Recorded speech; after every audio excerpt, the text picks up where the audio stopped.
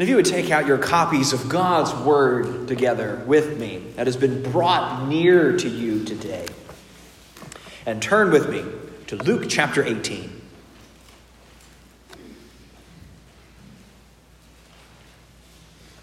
Luke chapter 18. We're going to be in verses 15 through 30 today, Lord willing, as we continue our march through this wonderful Gospel of Luke.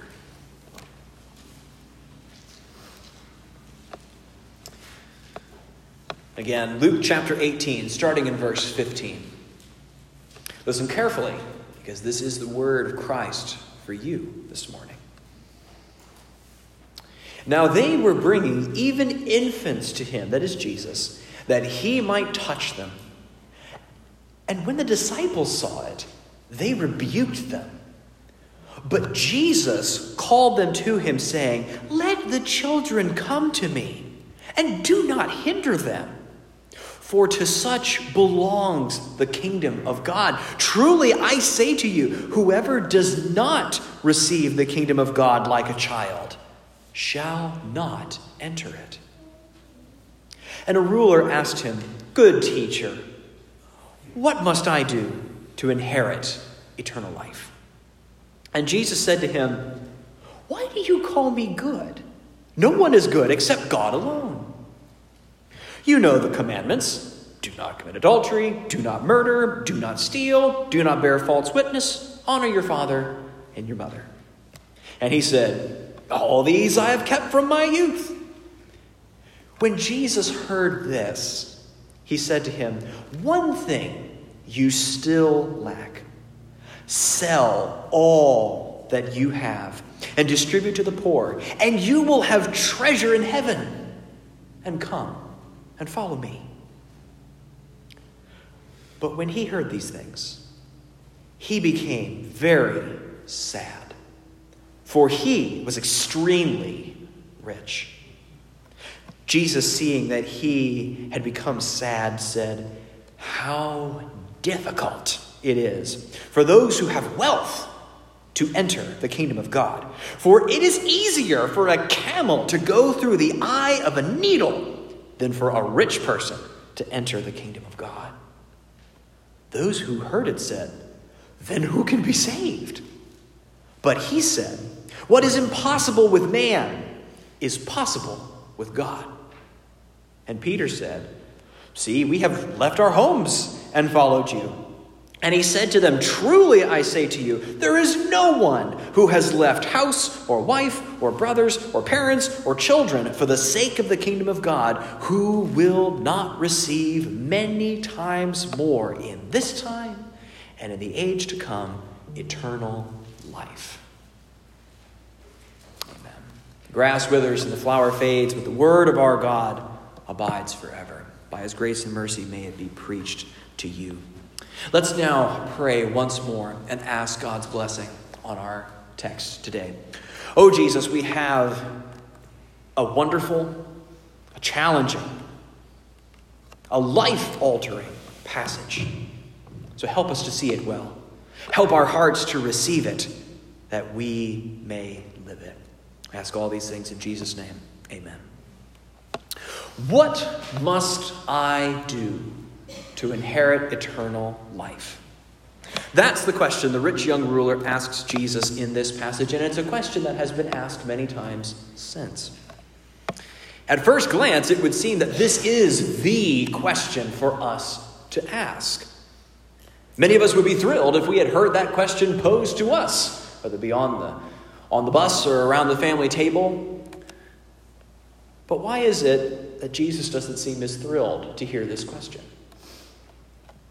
Why is it that Jesus, instead of launching into a sinner's prayer request, that instead he corrects the man's question and then seems to give him the wrong answer as to how to inherit eternal life?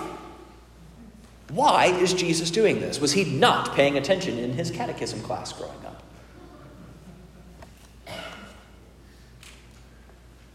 Is this not the same Jesus that's later going to inspire Paul to write, "For by grace you have been saved through faith. And this is not your own doing. It's a gift of God, not as a result of works, so that no one may boast"? Did Ephesians just update the gospel? No. What we're going to find here is a very challenging teaching of Jesus. Jesus wants us to ask a different question. Instead of what must I do to inherit eternal life, what God wants us to ask is what must God do so that we may inherit eternal life? That's what we're going to look at in this passage today. What must God do so that I may inherit eternal life? We're going to look at this passage through our customary 2 points. I can't change it now. This has been this way for a year, so 2 points. The first is that the kingdom is for people who trust Christ alone without reserve. The kingdom is for people who trust Christ alone without reserve. And secondly, citizens of the kingdom are made by God and will be lavishly rewarded. Citizens of the kingdom are made by God and will be lavishly rewarded.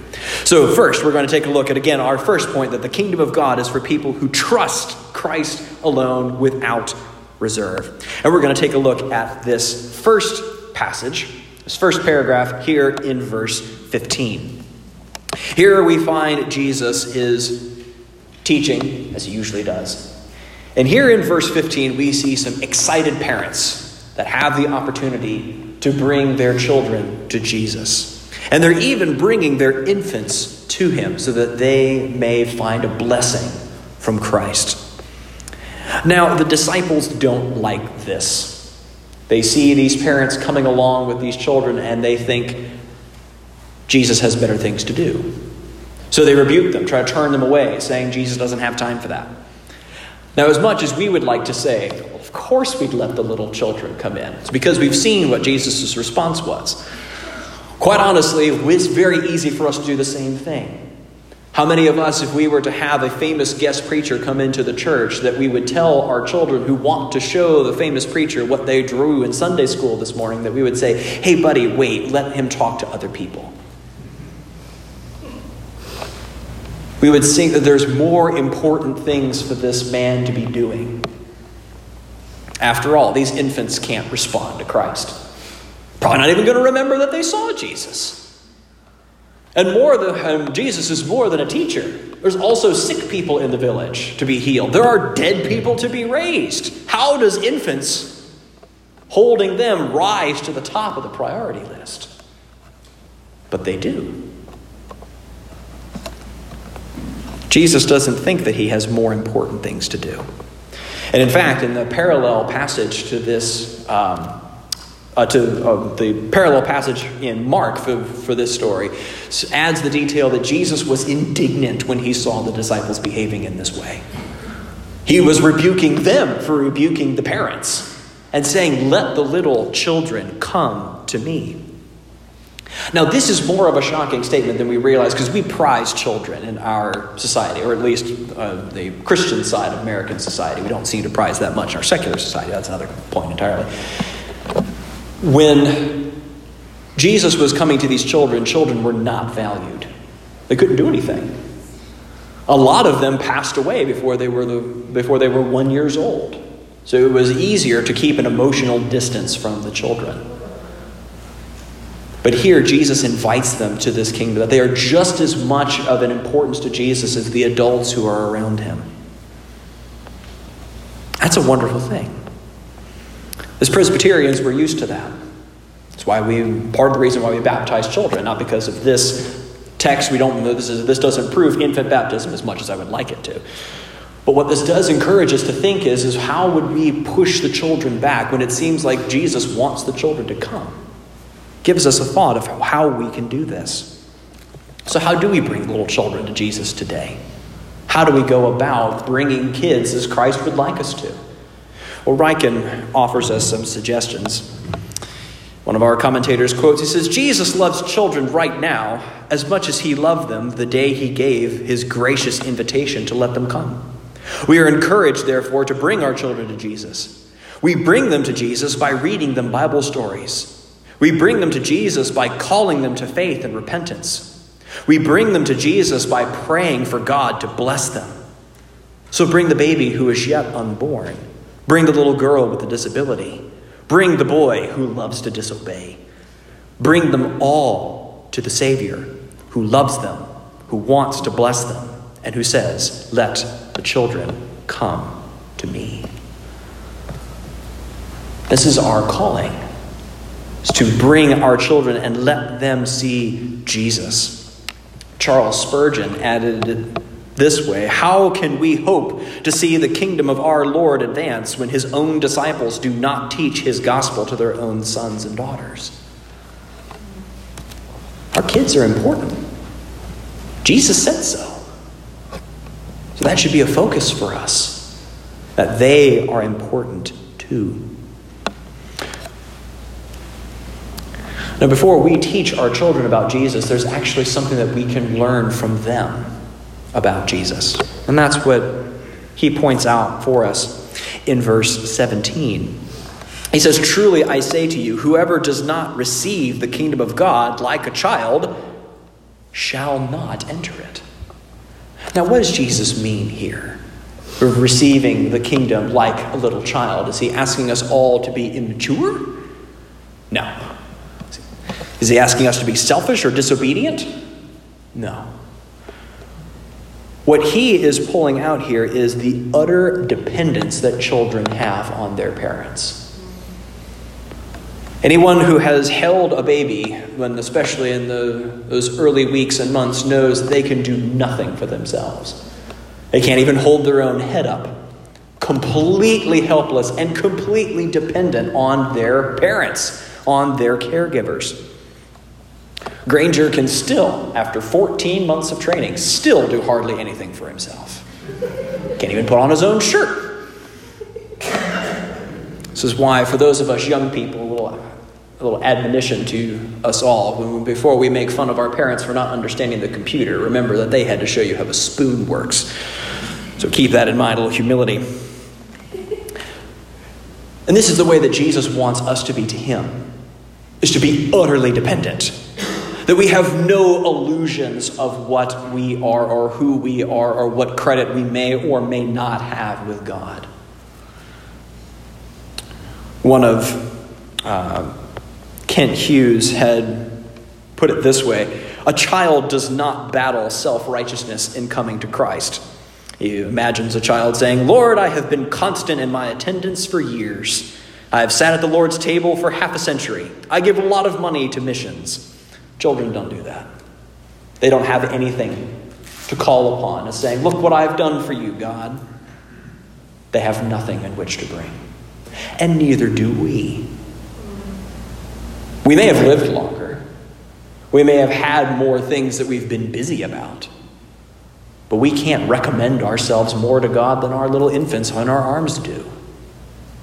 We must be utterly dependent on God. And must be, as Hughes also points out, ready and willing to receive. None of us have ever had a child that says, "You know what? You've been working really hard. Why don't you sit back? I'll get my cereal this morning." No infant has ever said that. No one says, "Aw, you shouldn't have." No, they're very willing and ready to receive anything that you'll give them. And that when they have needs, you'll know about it. And Jesus invites us to be like that to him. That when we have needs, to bring them to him. And that when he brings grace, we don't have to say, "Oh, you shouldn't have." We know he shouldn't have, but he gives us grace anyway. Because we're babies, we're infants, and we need blessing. Everything needs to be done for us. Both before and after salvation, by the way. Frank Barker has a story of when he was raising small children, that when he would have them, it was time for them to get up and get dressed in the morning, and they still had trouble mastering the whole concept of a shirt, that they would look up to him and say, "Daddy, you do it." And he would help them put on the shirt. And he says that that's a lot how it should still work for us. When God calls us to do something, we say, "Daddy, you do it." that we still need that help. You don't graduate onto a less of a more independent streak once you come to Christ. You're always dependent on him. You never outgrow your need for the gospel. You never graduate, as Paul Tripp says, from the school of grace. You're always going to need him. And if you don't recognize that, if you don't submit to that, then you cannot enter the kingdom of God.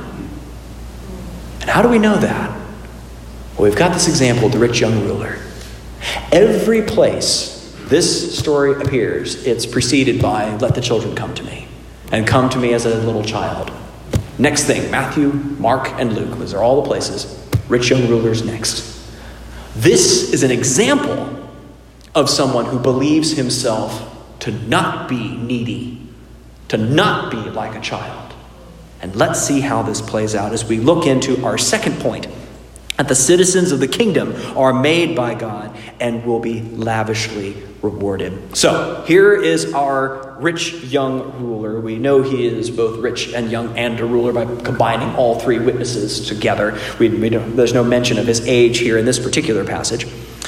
But here he begins. He comes up to Jesus and says, "Good teacher, what must I do to inherit eternal life?"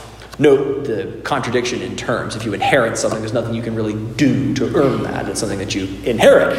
It's a grace. It's a gift. So kind of a mixture of terms and how he approaches this. But Jesus addresses the first things first, which is good. Now, why does Jesus do this? Is Jesus saying that he's not good?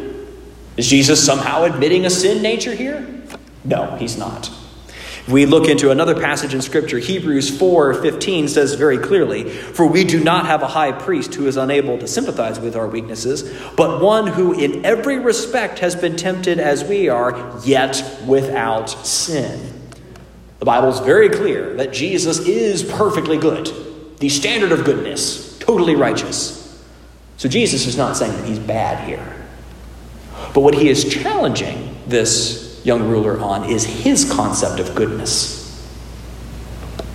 We can think that we're good because we've compared ourselves to other bad people. But that's not the standard. Other people's level of commitment is not the standard. Other people's attendance at church or faithfulness in prayer or Bible reading is not the standard.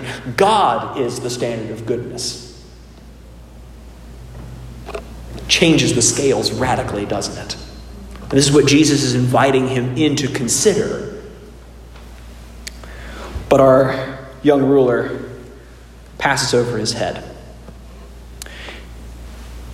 And Jesus continues and enlists a few of the commandments. All of these are from the second table of the law, the commands that are talking about how you're supposed to interact with other people. He hasn't gotten to the first few commandments yet. That's coming. But for the moment, he's letting them say, don't commit adultery, don't steal, don't murder, don't lie, all those sorts of things. And the man responds that he has kept all of those commands since he was a boy. That's quite a claim.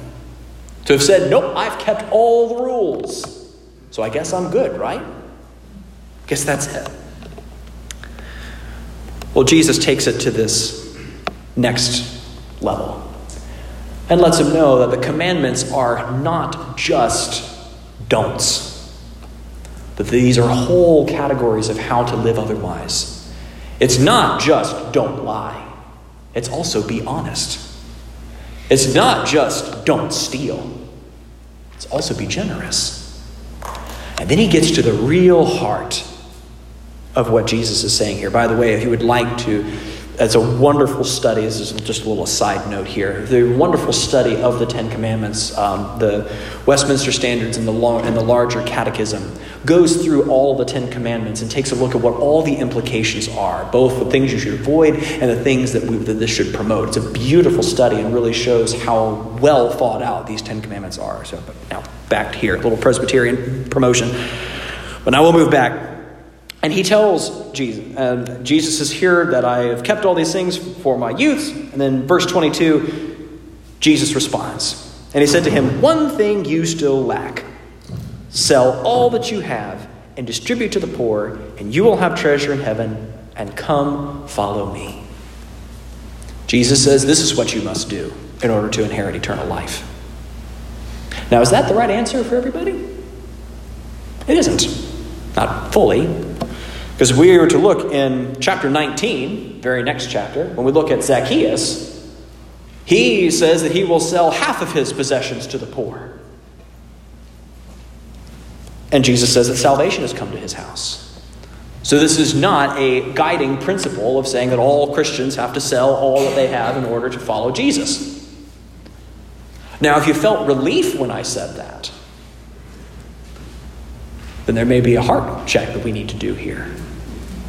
What possesses you? That's what Jesus is asking here. Where is your chief treasure? Now we're getting into the first commandment. Love you, the Lord your God, with all your heart, soul, mind, and strength.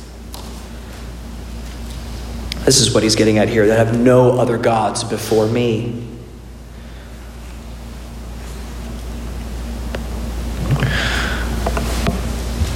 Again, this is something that brings us some sobriety as we look at this command, because the man turns away and leaves it behind.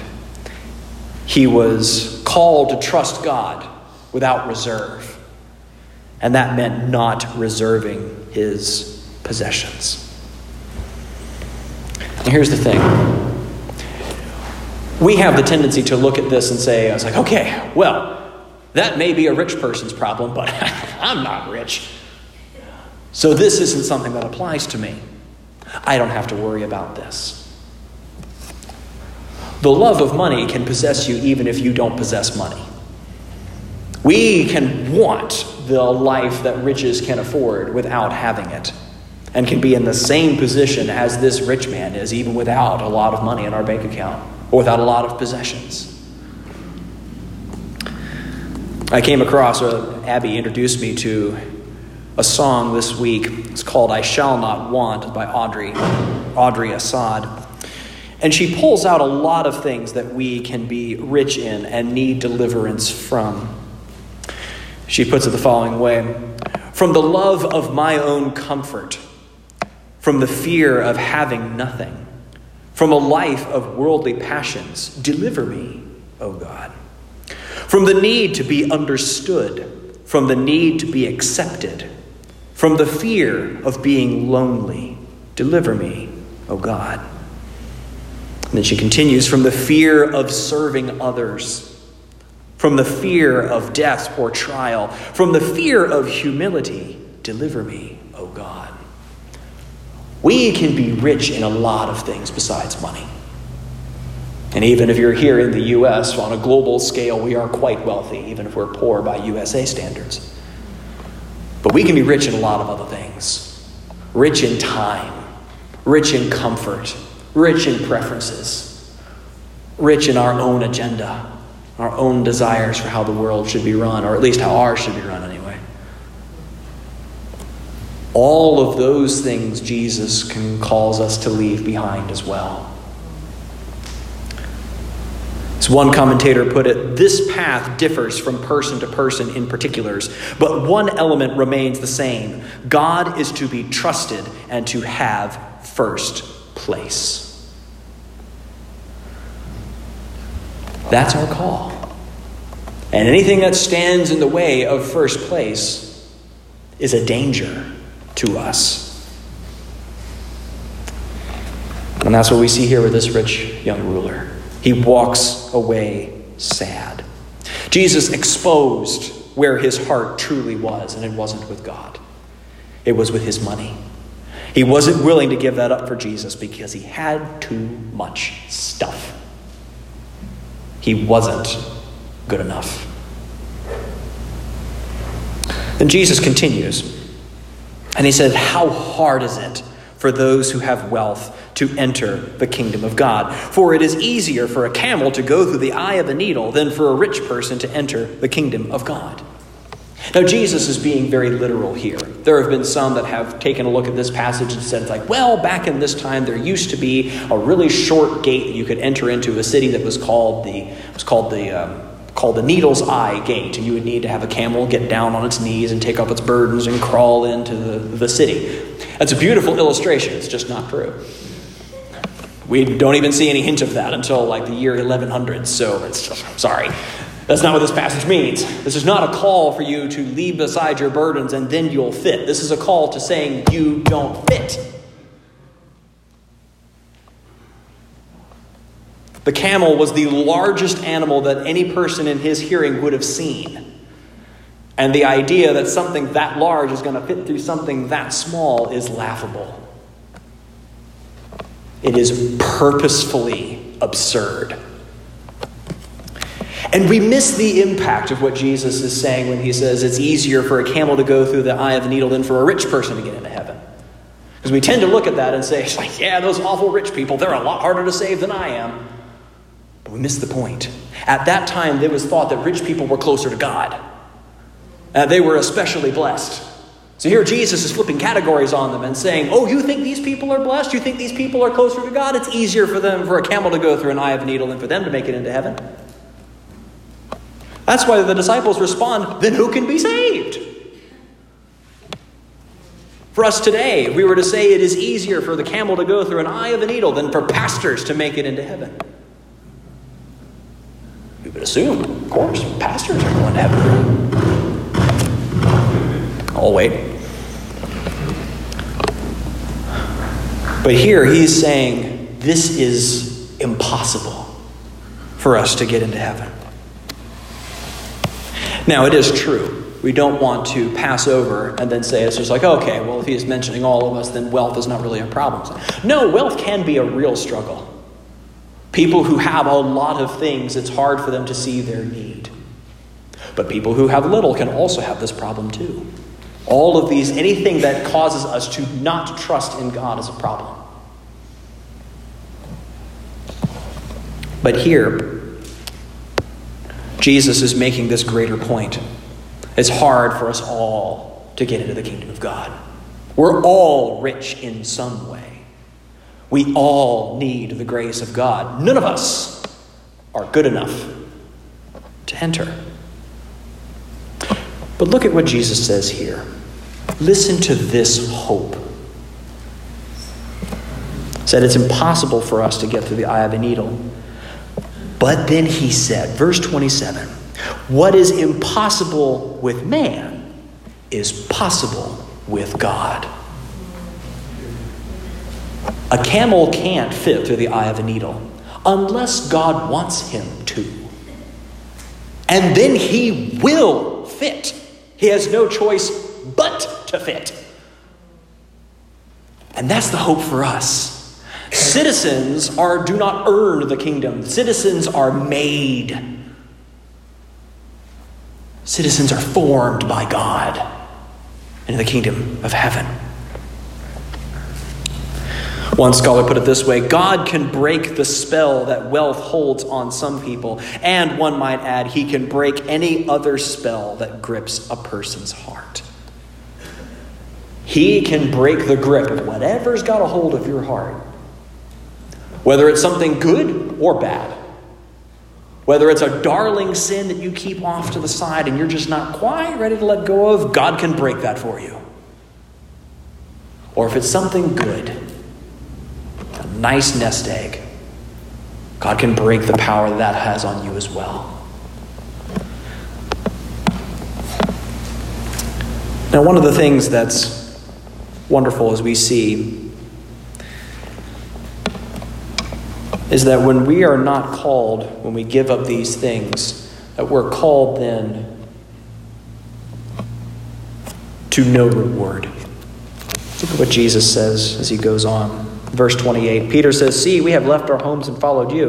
And then Jesus responds, says, "Truly, I say to you, there is no one who has left house or wife or brothers or parents or children for the sake of the kingdom of God who will not receive many times more in this time and in the age to come, eternal life." This is what Jesus offers to us. He is offering to us himself. And there is nothing that you can give that would outweigh himself. Absolutely nothing. I love that song that I mentioned earlier. Where it was, "Deliver me from the fear of serving others or death or trial or fear from humility. The chorus goes like this: and I shall not want. And I shall not want. When I taste your goodness, I shall not want. This is what Jesus is calling to. Yes, we are called to give up things that we are going to give up one way or the other. Your wealth is not eternal. Your family is not eternal. Your comfort is not eternal. Your time, here on earth at least, is not eternal. All of those things you will run out of. But Christ will not. Christ goes on for eternity. Christ does not rust. Christ is not destroyed. Christ is not overspent. Christ is for you forever. As Jim Elliot said, he is no fool who gives up what he cannot keep to gain what he cannot lose. When we give up these worldly things that aren't going to last anyway, we gain hold of something far more glorious.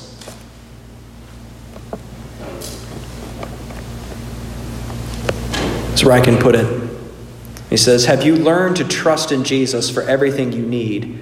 Not just to trust that he will give you what you need, but that he is what you need. I'll wait. Very good. It's an invitation to return if you've wandered. So what's our takeaway? What is it that we learn from this passage? Is that Christ offers himself to you. Christ has given you eternal life. He has died on the cross to purchase it and offers it to you. He offers himself to you for blessings now and then.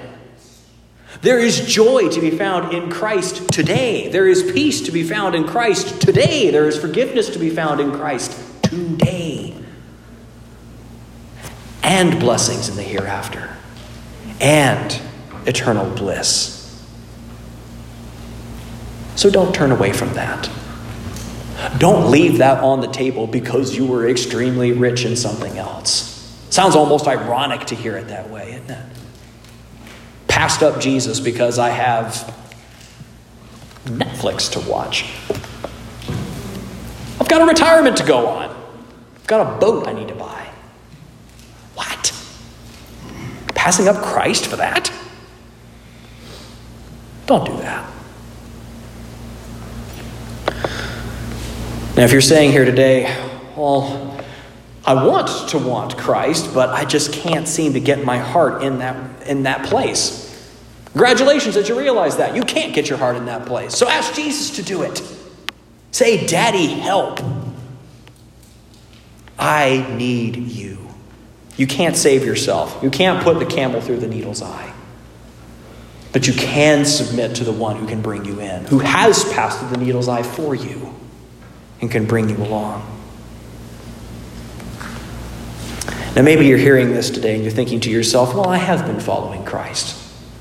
Been following him for many years.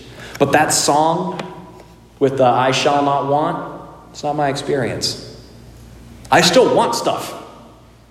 I still feel a lack in my walk with Christ. There might be a couple reasons as to why. Could be you're going through a very hard season at this time. And if you go through the Psalms, you'll find a lot of comfort and camaraderie in where you are in that moment. Jesus, where is your face? How long, O Lord? A third of the Psalms are that way. Go through and read some. What you'll find is at the end of the prayer, they find God again. And they find their peace and security once more in him. So if you're having a difficulty in saying Christ is not what he used to be when I first came to him, it might be you're in a tough season. So come to him in prayer. Cry out to God, little baby. And your Father will come and heal you again. Don't feel like you're in a especially bad case or that Jesus hasn't heard that before. He's heard that since David. He'll hear it again. And he'll be there again. Now it might be, if we're still feeling like, no, I still feel like Jesus isn't enough. Well, then I'll ask you, what is it that you're looking for? What is it that you're trying to see? What is it that you're trying to have in your life? And would you be comfortable if Jesus came to you today and said, you're not getting that? Would you still follow him? If the answer to that is, no, I don't think I would follow him unless I was guaranteed to have this, then that's exactly what you need to give up. Don't let that be the reason why you turn away from Jesus sad. Don't pass up eternal life because you don't have X, Y, or Z. Be comfortable that if Jesus never gives you that thing that you're looking for, know that he has given him himself. And that is sufficient. That is a good thing. Leave it behind. And if the answer is yes, I would still follow Christ if I didn't have that thing, then that's wonderful. Lean into that in your heart. Preach that to yourself every day if you have to. And be reminded that nothing is worth passing up Christ, my friends. There is a famous, or rather infamous, investor. His name is Ronald Wayne. Some of you may never have heard of him. He was a man who was in the early days of Apple Computer. In fact, he was going to be one of the accountants for the company in its earliest days in the late 70s. He was given a 10% share of the company. He lasted all of 12 days. The stress of being in an early tech startup in the late 70s was just too much for him. So he sold his 10% share of the company for $2,300 in exchange for not getting any further profits from the company. Had he held on to those shares, he would be worth $100 billion today. Now, interestingly, when he was asked about that decision, he still maintains that he made the best decision with the information that he had. There was no guarantee that Apple was going to be a successful computer company. It was a startup in the 70s, just like everybody else was. There's no guarantee of success. But he goes on and says something interesting. He said the stress that it would have caused him to ride up and down the volatile tech market in the late 70s and early 80s said that those shares would have made him the richest person in the cemetery. It would have killed him going up and down like that all day. The money wasn't worth it to him. That's the point I think we should draw out from this man's experience. When we look around and are promised $100 billion, it's not worth your soul. Even if you're promised the whole world, the scripture says, it profit you nothing if you lose your soul in the process. So don't make a bargain that you're going to lose. Don't seek after something else that is going to fade. Having $100 billion and then be in the cemetery a year later. It's not worth it. It's not. Your soul is worth far more than anything else you could have in this life. And this life is so short. I mean, come on. We've all gotten up today and we look back. How many decades have passed already? You can still remember your first grade school days. It's like that, and here we are. We'll turn around again, and it'll be gone. Don't try to hold on to something that's rapidly running away from you. Instead, embrace someone who is rapidly running to you, who promises to care for you, who promises to love you, and promises to provide everything for you. So trust him. It's difficult to let go of possessions. Possessions are comforting. So we look at them and we think we're cared for by them. But there is someone who will care for you no matter what. So go, be bold. Let it all go for the kingdom. It's not saying we all have to go sell our houses and become vagrants. That's not the point. The point is that we look at all of our possessions as we say, how is the Lord wanting me to use these things? This is not a house to just provide me security, but it's to provide my neighbor security. This food is not just for me. It's for others. This money is not just for me. It's for the kingdom of God. We're stewards of those things. Stewards of one who has promised to care for us both now and in eternity. Let's pray. Heavenly Father, I thank you so much for this time that you've given to us today, to be reminded that not only are you faithful, but you are good, that you hold us in the palm of your hand, and that you have promised blessing because you've promised us yourself. I pray that you would help us to embrace that we would not look to ourselves and think that, well, I think I can fit through that needle. We can't. Pray that you would help us to realize that, and that we would come to you, rich or poor, proud or humble. We all need you, and I pray that we would come. It's in Jesus' name I ask these things. Amen.